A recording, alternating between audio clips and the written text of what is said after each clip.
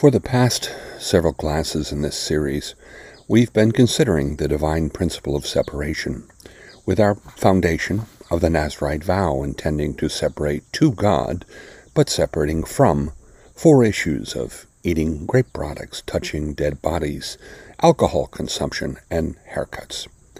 So now our task is to apply this principle of separation to the laws and rituals of the ecclesial age in our pursuit of divine acceptability, so that we might be among those few, among the many called to Christ's judgment, who will actually be invited to inherit the kingdom. We began our considerations in the last class, recognizing there is a need to separate ourselves to the enlightened community, the family of God, while also separating ourselves from the unenlightened community, at least to some degree. We're not required to live as hermits, but certainly socially distancing ourselves from those who are not part of the enlightened and committed community of believers. Interestingly, this social distancing phrase is the key issue in the global response to this pandemic in these last days before our judgment before the Son of God. The social distancing required of the enlightened community in relation to the unenlightened community, or for that matter anyone opposing the terms of our Creator's righteousness, the truth, is joining them in their social, religious, and political activities, and not just a physical distance. The effect would be the same, either being physically diseased by common contact in relation to the coronavirus, or spiritually diseased by common pursuits, as opposed to the required separating from standard required by God in Christ. The balance issue in the challenge of a correct application of this separation principle is how we are to satisfy the divine command to love our neighbor as ourselves, yet separate from them socially and philosophically, distancing ourselves, but still being somewhat supportive, as we are to love our neighbor as ourselves. There's a balance to understand and apply, or we will be failing God and Christ. We're told in 2 Corinthians chapter 6, Paul commands us, "Be ye not unequally yoked together with unbelievers. For what fellowship has righteousness with unrighteousness? And what communion has light with darkness? And what concord has Christ with Belial? Or what part has he that believes with an infidel? And what agreement has the temple of God with idols? For you are the temple of the living God, as God has said, I will dwell in them, and walk in them, and I will be their God, and they shall be my people. Wherefore come out from among them, and be ye separate, saith the Lord, and touch not the unclean thing, and I will receive you, and will be a father unto you, and you shall be my sons and daughters, saith the Lord Almighty." This separation from command focuses on being unequally yoked, not simply with the unenlightened, but with unbelievers, which would include enlightened rejectors as well.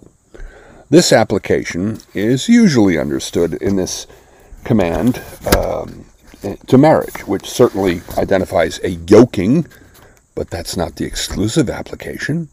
God's word is never that simple. This would also apply to the business world, and certainly politics. If we have a business partner that qualifies as an unbeliever, we will be yoked to them. Our light will be partnering with their darkness, and our status as the temple of God being identified with idolatry. Notice how Paul references that touching law, to not touch the unclean thing. That's the issue being silently shouted to the whole world right now in the current pandemic. That avoidance of physical contact with what is unclean and dangerous. Yoking ourselves to unbelievers is extremely dangerous, whether in marriage or business or in any way where we're expected to work in tandem for common goals. The reward for this social distancing from the unbeliever is that God will be our Father, in more than just promise, but reality.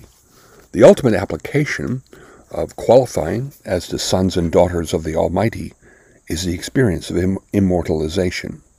Through the marriage of the Lamb, the saints, the ecclesial bride, automatically qualify as the children of the father of the groom, that groom being the Son of God. An extension of this principle is how we view our mother-in-law and father-in-law, sons-in-law and daughters-in-law. I'll share my personal policy after I married my sister wife, Dory, was to address my father-in-law as dad, my mother-in-law as mom. And this somewhat disturbed my own mother. She saw herself as exclusive in that mom assignment. She had given birth to me. She raised me, made sure I did my Bible readings, that I learned the truth. She loved me intensely.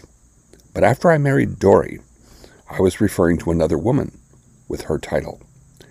Now, this is not something my own mother would do with her mother-in-law, who was also a sister in the truth. She would always address her as grandma, not mom, despite the fact that her own mother was a devoted Catholic, a servant of the Harlot Church. My defense in addressing my mother-in-law and father-in-law as mom and dad was always the divine principle demonstrated in marriage. My sister wife and I became one upon our marriage, no longer two, but one, with one common name, as Dory took my name, just as the saints will get a new name upon their marriage to the Son of God, and also in the same way that we're baptized into the one family name of the Father, the Son, and the Holy Spirit, just as Jesus commanded the disciples before he ascended to heaven. By becoming one with my wife, I lose and gain identity. My wife, thankfully, has had a great influence on who I became over the last 47 years of our marriage. There is a lot of her in me now, and a lot of me in her. Therefore, her father and mother became my father and mother, due to both the technical aspect of the relationship and the blending procedure. Do we think it's just coincidence that the marriage union establishes a new origin source of 4 as opposed to 2? I went from 2 parents to 4 parents when I married Dory. 4 is the number of God manifestation, as we have repeatedly and very extensively proven, radiating from those 4 letters in the memorial name of God, and demonstrated in the 4 salvation events in the Creator's plan from the very beginning. So, I confidently defended my policy of addressing my mother-in-law as mom, my father-in-law as dad, because I became one with their daughter, who chose to replace her name with my own, and her commitment to our oneness to demonstrate eternal divine principles. So, if we want to forever qualify as the sons and daughters of the Almighty, we will not yoke ourselves to unbelievers, whether they are among the unenlightened or the enlightened communities. This is a separation from application. We should not marry out of the truth, and we should not be business partners with unbelievers. In our efforts to separate two in our discipleship, if we do not respect the necessity to separate from, then we will not qualify to become the eternal sons and daughters of the Almighty. Now, there are abundant warnings throughout the Word of God about the dangers of being unequally yoked with unbelievers in marriage. King Solomon is that poster child for this problem. He was the smartest man in his generation and the wisest, but still, his wives corrupted that wisdom. We read in 1 Kings 11, beginning the first verse, "But King Solomon loved many strange women, together with the daughter of Pharaoh, women of the Moabites, Ammonites, Edomites, Sidonians, and Hittites, of the nations concerning which the Lord said unto the children of Israel, You shall not go in to them, neither shall they come in unto you, for surely they will turn away your heart after their gods. Solomon clave unto these in love, and he had 700 wives, princesses, and 300 concubines. And his wives turned away his heart.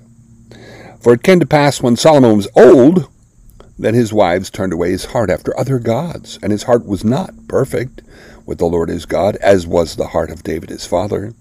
For Solomon went after Ashtoreth, the goddess of the Zidonians, and after Milcom, the abomination of the Ammonites. And Solomon did evil in the sight of the Lord, and went not fully after the Lord, as did David his father.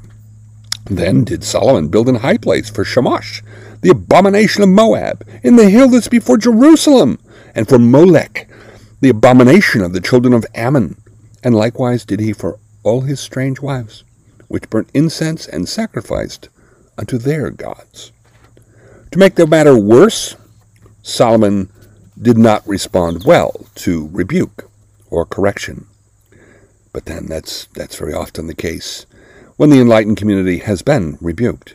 And this is why they killed the prophets.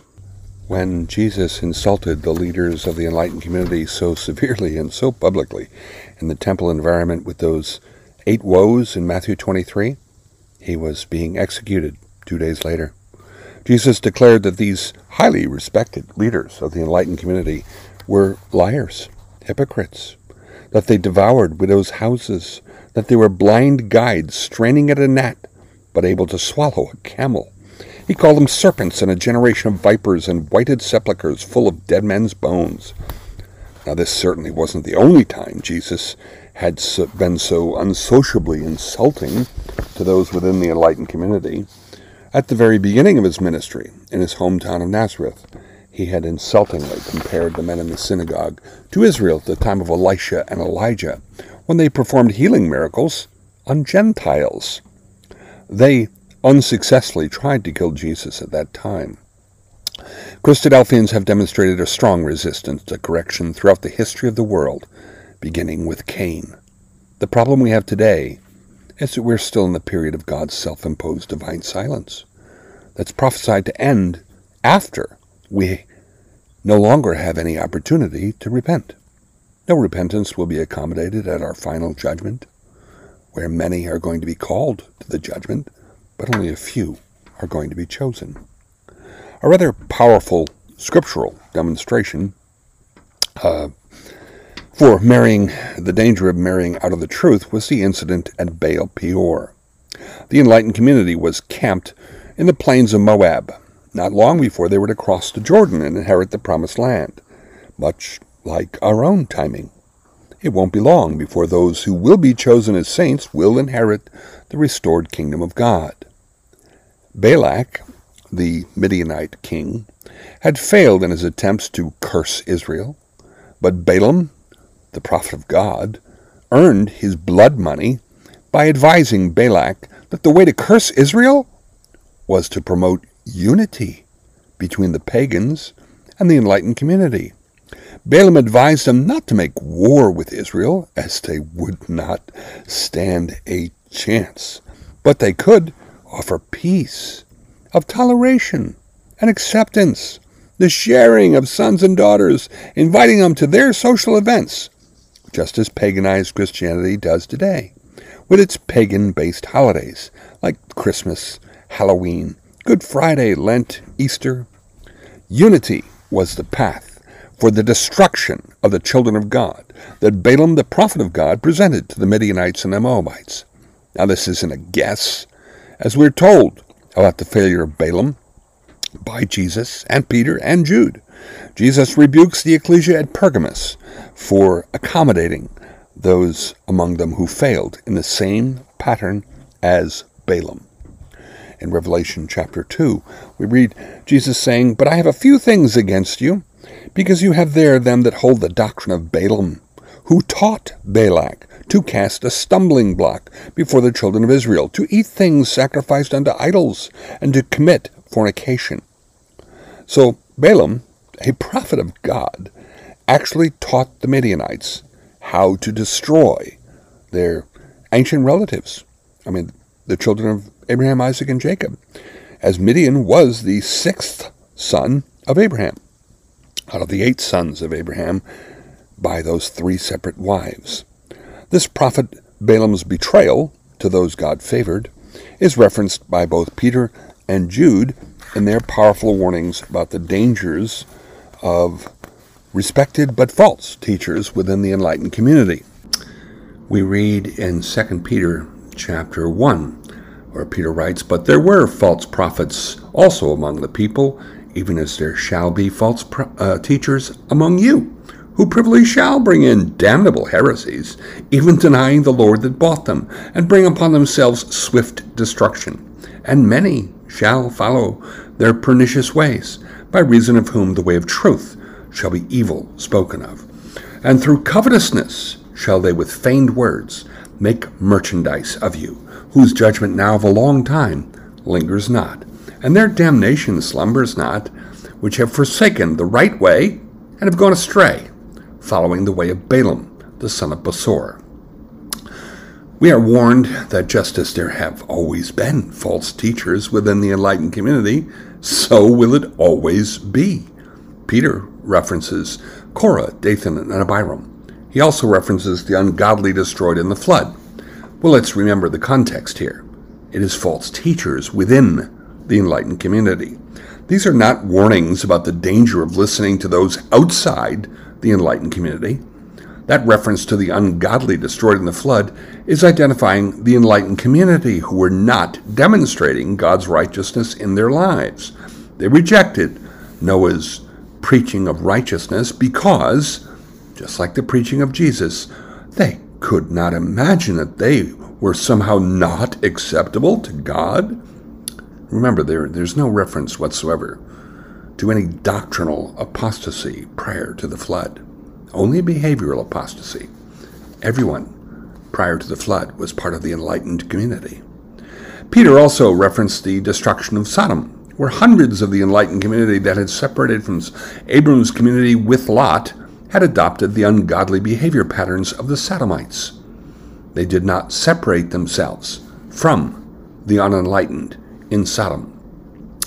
Jude also warns us about false teachers operating within the enlightened community who will endanger our acceptability to God if we allow them to influence our understandings. Jude also establishes the context as being false teachers operating within the enlightened community. In addition to also referencing the rebellion of Korah, Jude also points out all those within the enlightened community who were saved from Egypt but destroyed in the wilderness, despite witnessing many powerful, miraculous demonstrations of God's saving power. Jude also references the destruction of the enlightened community at Sodom. Jude refers to those who allow themselves to be influenced by these false teachers within the enlightened community as going the path of Cain and the path of Balaam. We all know Balaam was an enemy of the children of God, despite being a prophet of God, but it is the exact false teaching of Balaam we should note. It was the path of unity.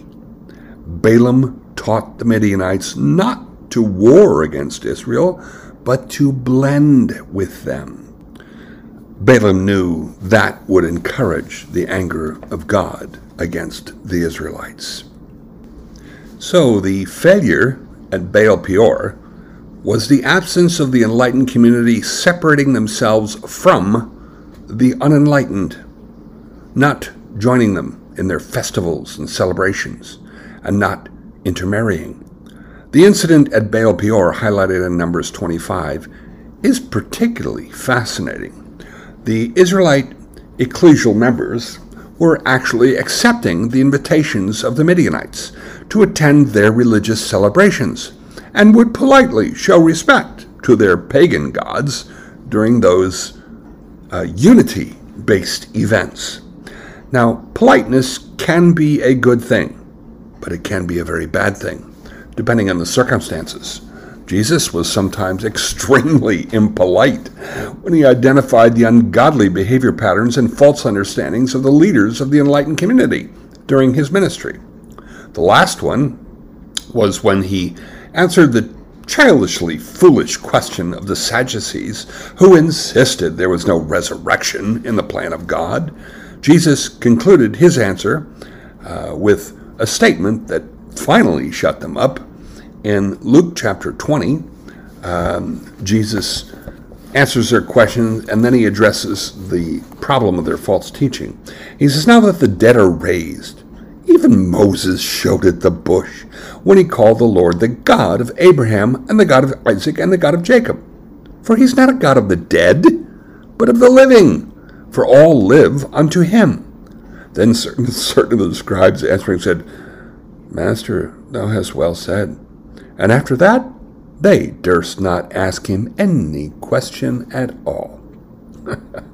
Jesus pointed out that if these false teachers within the enlightened community insisted there was no resurrection, then they were automatically defining the God of Abraham as nothing but a God of the dead, like the Greek god Hades, or the Egyptians Anubis, or the Romans Pluto or Kali in India, or paganized Christianity's Satan. Applying the principle of separation will often impose an impression of impoliteness. And this is why the path of unity is the path of equality. And both unity and equality are components of the serpent philosophy. But it isn't the separation to issue that demonstrates that impoliteness. It is the separation from aspect of the separation principle that highlights the danger of reducing our goal from harmony with God to only unity with men.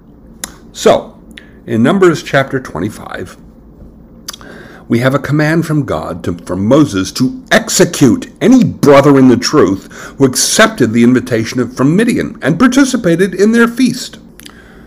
Despite this, the Son of a Man, defined as a prince in the tribe of Simeon, parades a Midianite woman in front of everyone and takes her into his tent, obviously defying Moses and Aaron and accepting the offer of unity with the Midianites, encouraged by the prophet Balaam.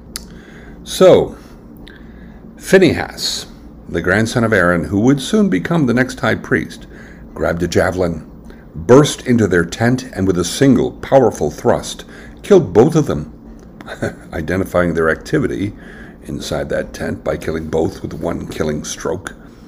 By law, Phinehas had committed murder and should have been stoned to death. Yet God gives Phinehas an eternal covenant of peace for this exceptionally impolite and very zealous defense of God's righteousness. But then we learn who these two people were. The man was Zimri, the son of Salu, a prince of the chief house of the tribe of Simeon. The woman was Cosbi, the daughter of one of the 5 Midianite kings, an enlightened prince marrying out of the truth to an unenlightened princess. We're told the names of the two that were killed and their fathers, and this tells us the rest of the story. When the meanings of their 4 names are joined together, miserable, celebration, rock, deceit, we can easily see why God identified both the children and the fathers.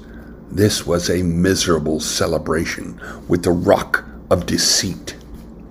Therefore, one of the applications for the principle of separation in the ecclesial age is to separate ourselves from the unenlightened, not to be yoked together, either in marriage or a business partnership. We should not be joining paganized Christianity in their religious celebrations like Christmas and Easter and Halloween. If we want to avoid being among those Scripture calls the ungodly, we will carefully but firmly separate from as well as separate to, pursuing a harmony with God and not a unity with men. I have a couple of avenues of advice in the context of applying this principle of separating from the unenlightened community. The first is a frequent prayer request I made to God from the time I was about 18 years old.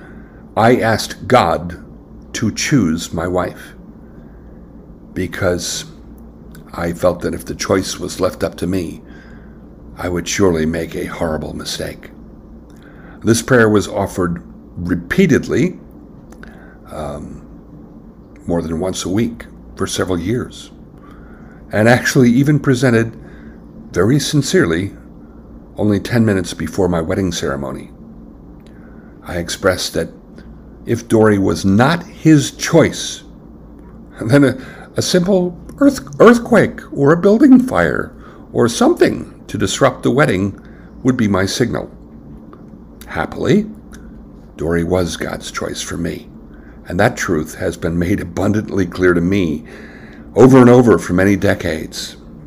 So my first advice for anyone in our enlightened community unmarried and wants to be at some point is to pray fervently and repeatedly and obediently that God choose your spouse. It took me the first few years of our marriage to stop saying, I can't believe I married Dory Riley. We had a long history together as friends, but I never had any romantic inclinations for Dory until a little less than a year before we were married, and I had moved back to New England from Arkansas, over 1,000 miles away. The second avenue of advice that I'd like to offer is about teaching our children in relation to this issue. Some of you that attend this class may already be aware of the training that we gave to our own daughters from the time they were old enough to walk and talk, which is well over 40 years ago now. We told them they would never be allowed to even date outside the enlightened community. Now, this was not a rule that had been imposed on either Dory or myself by our parents. Our daughters were very comfortable with this rule. By the time they were in high school, every boy in that school knew that our daughters would not be attending school dances or going out on dates. But this policy certainly was not the case with everyone else in our brotherhood. Dory and I were fairly frequently criticized for this separation from application. The usual excuse was that a young man or woman could be brought into the truth, and our response was to point out historical facts. For every one success in that regard, we could name at least 8 failures for every success that they could bring to mind. Dory and I have had the privilege of teaching the truth to quite a number of different people over the years, but our personal policy was that my first and most significant goal by far was to teach the truth to our daughters, and that came before anyone else. Now, eventually, our daughters, as sisters in the truth, married wonderful brothers, and we now have 8 grandchildren, 4 of which are baptized, and all of them faithful to the truths about God's righteousness. And they're also told that they'll not be allowed to date outside the enlightened community. Dory and I care a lot more about saving our own family than saving anyone else, and we will never apologize for that, for loving our children more, as that is the divine pattern also. So there are a couple of avenues of advice that have served us very well since we committed ourselves to understand, demonstrate, and defend the terms of God's righteousness. But just as there are layers and layers to the testimony of God in both Scripture and creation, those two witnesses, so there are layers to this divine principle of separation, separating both to and from. Just as there are separating to and from applications in relation to the unenlightened community, there are also separation to and from applications in relation to the enlightened community. The separation from aspect in relation to the enlightened community is another one of those issues being regularly disrespected in our last generation of the enlightened community. Without exception, it is always the case that these challenges to God's righteousness facing us in the enlightened community involve dismissing one of the always two features of every divine principle. The separation issue challenging the enlightened community today is the issue of separating from in relation to the enlightened community. There are two separation from applications that should be understood. One is behaviorally based, and the other is doctrinally based. But these separation from applications can also have two different terms. There can be a temporary separation from application to be exercised within the enlightened community, and there can be a permanent separation from application to be exercised within the enlightened community. The issue separating these two terms, temporary or permanent, is the issue of repentance. This too is a divine principle that is very commonly misunderstood in our current enlightened community. Repentance is often presumed to be simply an expression of supposed regret without any significant demonstrated integrity. Now, it should be understood that it is the two aspects of every divine principle that provide the necessary balance for divine acceptability. It's the common failure in our enlightened community today to only focus on a single aspect of many different divine principles, and this results in an imbalance that has been prophesied about our last generation of the ecclesial age, the generation that's prophesied as witnessing the return of Jesus Christ and the restoration of the kingdom of God. When it comes to the divine principle of separation, it is the separation to aspect that's far more pleasant than the separation from category of this principle. This is why unity is promoted, but not harmony, presuming everything is about inclusion without a separation from. This unpleasant feature of the separation from aspect is addressed by Jesus in that same iconic Sermon on the Mount, where he explained that the requirements for divine acceptability were being made far more difficult by him. In Luke chapter 6, we read Jesus saying, "Blessed are you when men shall hate you, and when they shall separate you from their company, and shall reproach you, and cast out your name as evil for the Son of Man's sake. Rejoice you in that day, and leap for joy. For behold, your reward is great in heaven. For in like manner did their fathers unto the prophets." Now this is perfectly clear that this refers to brothers and sisters in the truth that are hated by others within the enlightened community. What makes it so obvious is Jesus provides the control parallel. For in like manner did their fathers unto the prophets. Historically, if one has been willing to defend God's righteousness within the enlightened community, which certainly highlights the always encroaching darkness, they've been mistreated, often quite severely.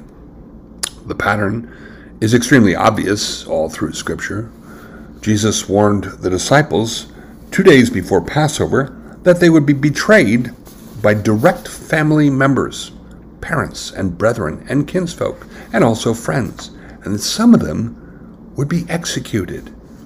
Then Jesus tells them in Luke 17, "You shall be hated by all men for my name's sake." All men includes both the enlightened community and the unenlightened community.